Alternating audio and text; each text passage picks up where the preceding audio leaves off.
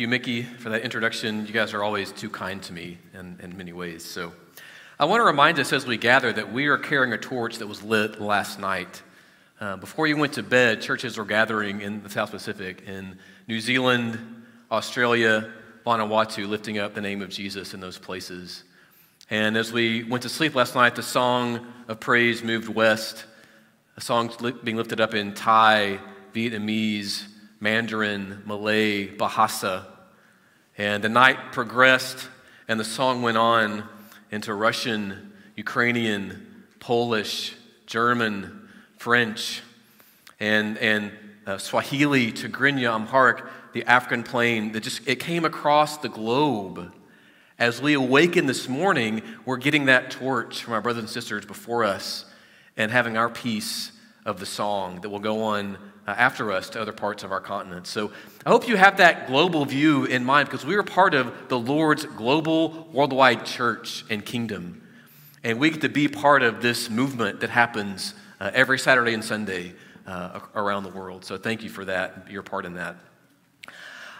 I want to begin with a maybe personal question, maybe not, but when was the last time you had your favorite dessert made from scratch? Maybe yesterday. Someone told me between services that they had that yesterday from their wife. That's a really sweet moment, isn't it? Your favorite dessert put together for you. I had a birthday like I do each August, actually. It's an annual thing, in fact. And my lovely wife and middle child, Alyssa, and my wife, Holly, made me an Italian cream cake.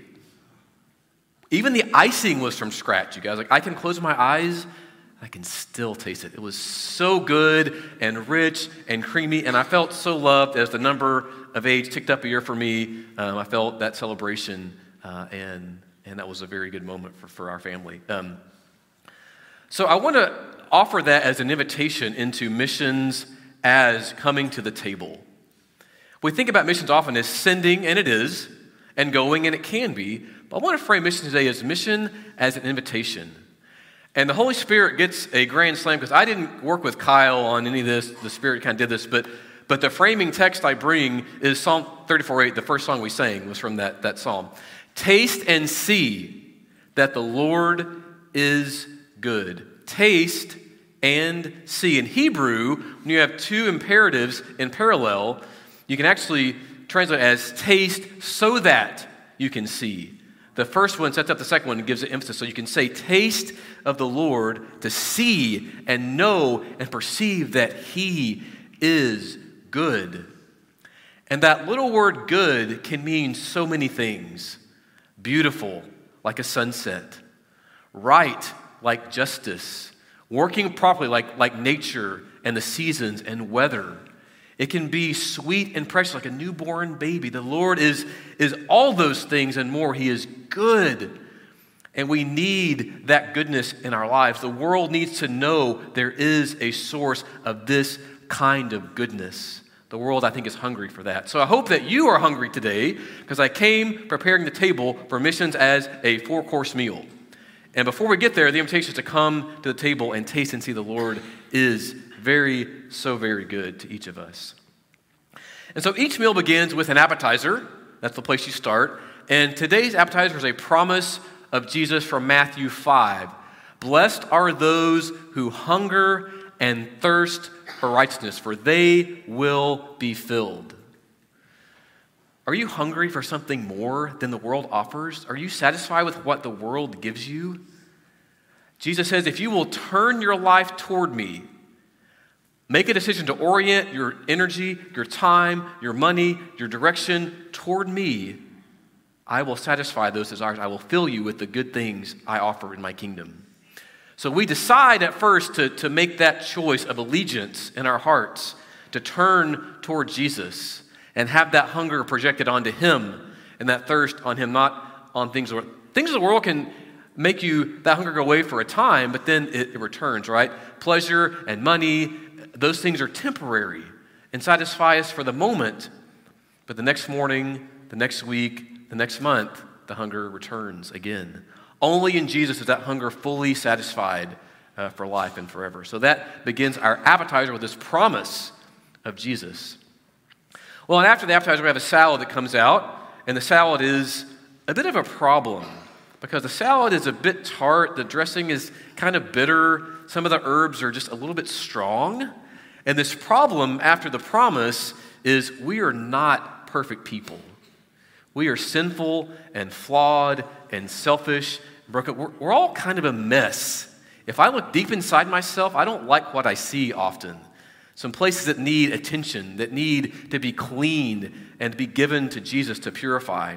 And so we see that we are not able to do all that it takes. And we aren't able to bat 1,000, so to speak, on this thing. And so we come knowing that we have fallen short, that the world is a place of pain and brokenness and tragedy. And yet there is a solution to the problem. That becomes the main course of Jesus himself as the one who becomes the problem solution, each of our hearts. Jesus is at least 5 things. He's more than these things, but he is supreme. Colossians 1:15 says he is the image of the invisible God. That word means icon. He represents the Father from heaven. He put that into flesh, and Jesus is the image of God. He's the firstborn over all creation, it says in that same text, Colossians 1:15 through 20. He is the high priest. Hebrews 2:14 says he is the one who came to become the once for all sacrifice. They were having atonement days every year. Animals were slaughtered and blood was poured out, and they did this annually as a tradition of forgiveness. And Jesus came to be that once for all high priest. There's no longer need for sacrifice because he became the ultimate sacrifice for humanity. He is the incarnate Messiah, the one who put on skin. He didn't come as an adult in a glowing robe on a mountaintop speaking the Sermon on the Mount at first. He chose to become a newborn babe and be born vulnerable and weak and helpless to join us.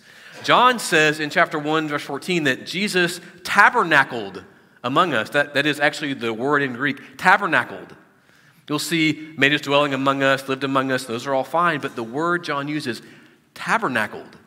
This place of worship, this place of holiness that was revered and sacred became infused in a human body, became infused in a walking, breathing man who got tired and hungry and sore and irritable and cranky. He did. He cried as a toddler. He was 2, right, at one point. And we know what 2-year-olds are like.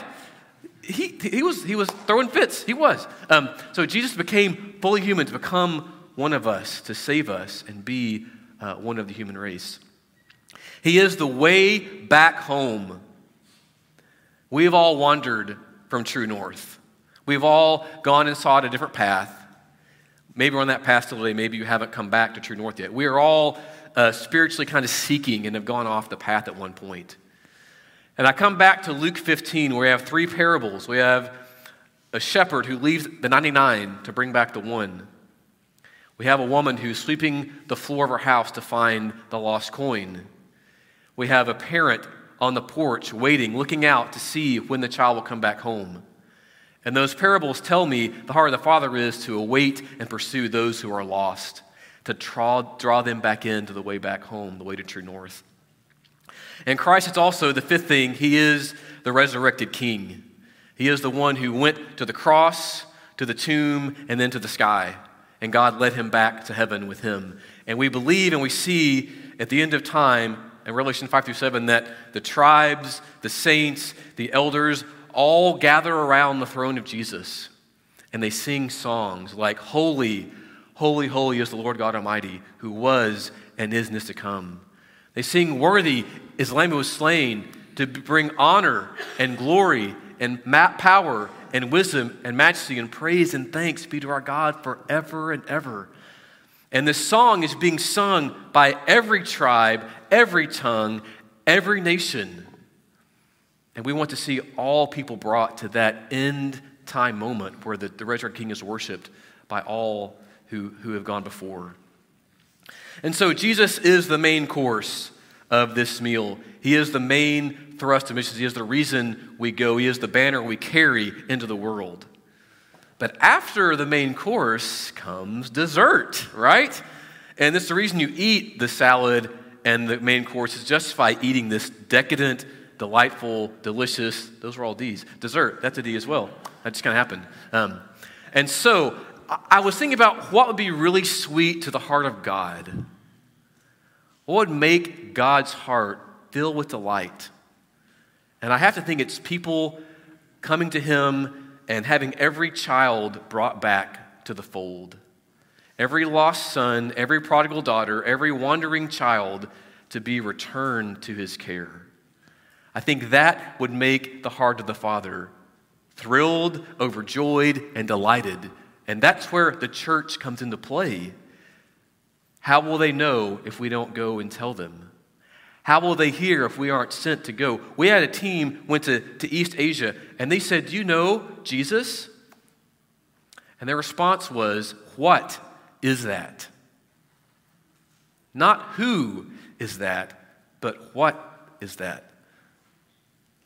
That should hurt our hearts a bit to know that people out there alive today in 2021 don't know that Jesus was a person or is a person. So we stand as people wanting to go and fill that gap, to take people God's word who don't yet have it, who don't know of his saving grace.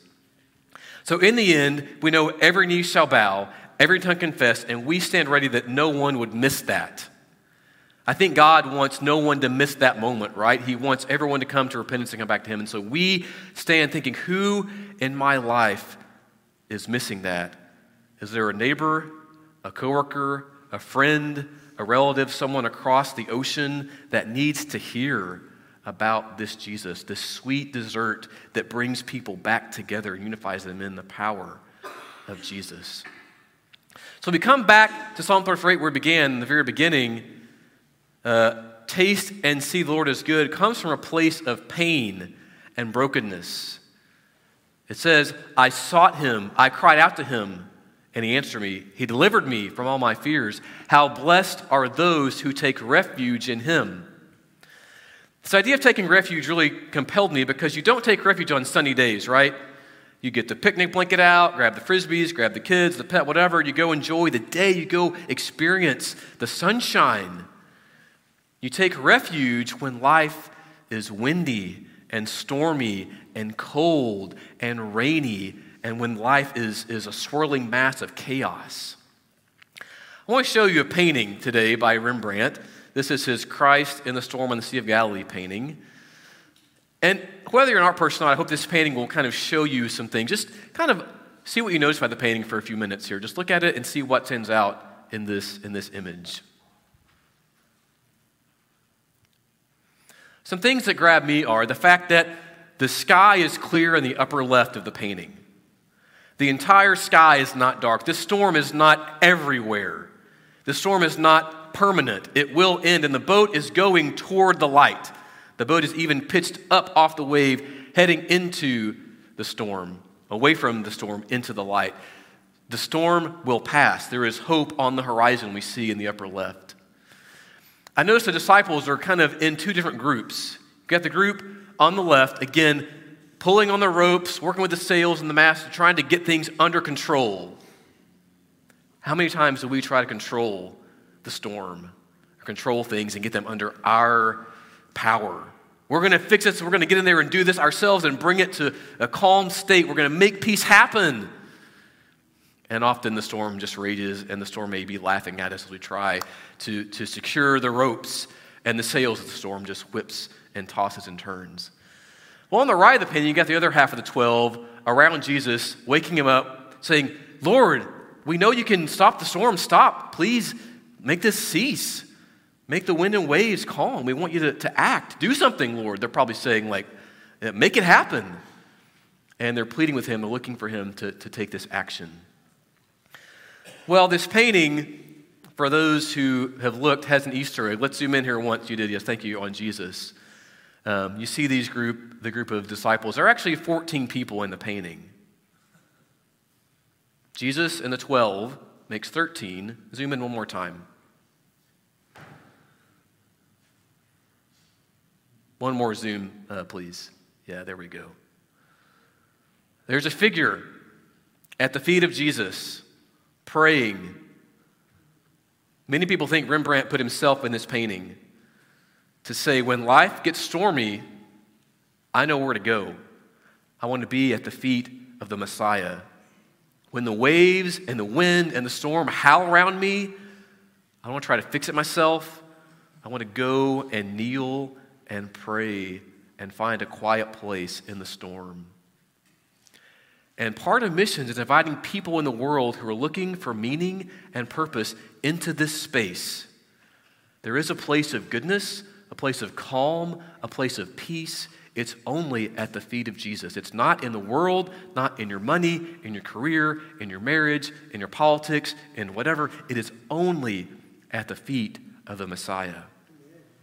And so missions is sending. We still send. Let's not stop that, of course. We still go. But missions is inviting people to at least 4 things. To a life that matters. The things we look at in the world that offer meaning and purpose are, again, so fleeting and so temporary. You know, you work for money, you get money, you make more money, and it's gone, it's spent, you want more money, it's just a cycle that never ends. You follow sports with passion, your team wins it all, the next day your life is basically the same. The things of the world just don't offer what Jesus can. We also bring them to a place that matters.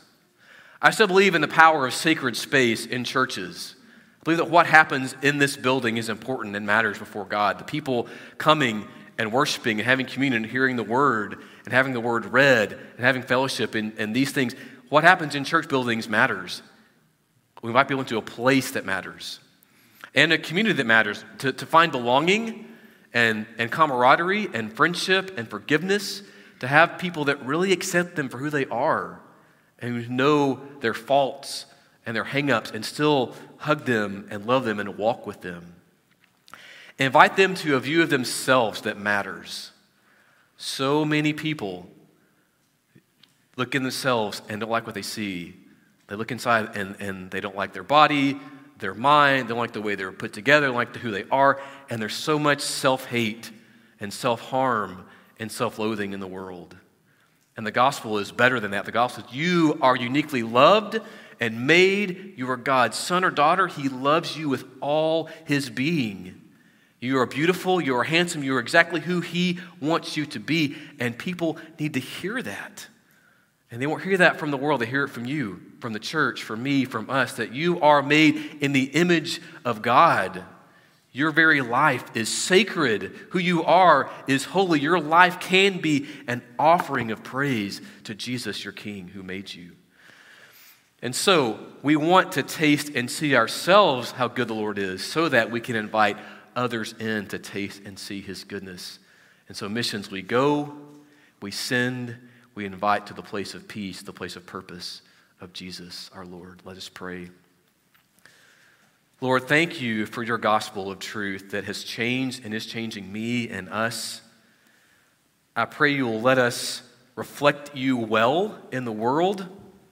You will shine through our cracks and radiate out through our broken places, God. You would be fully evident that every eye that sees us would see you. Every ear that hears us would hear you. Where every life we touch will be touched by your hand, Lord. Thank you for the gift of the gospel. We carry it like a treasure. It is precious and beyond measure or value or worth, Lord. So thank you for the gift of the gospel. I pray that we will stay on mission with you and go to those deeper places, Lord, and follow where you lead us individually as a church. You would just show us, Lord, where you would want us to go and how you want us to live, Lord. Thank you for this place, these people, for your love, for being the God who is truly good and calms the storm and gives us purpose and belonging and a view of ourselves, Lord, like nothing else. Thank you for who you are. We pray, Lord, in your name. Amen.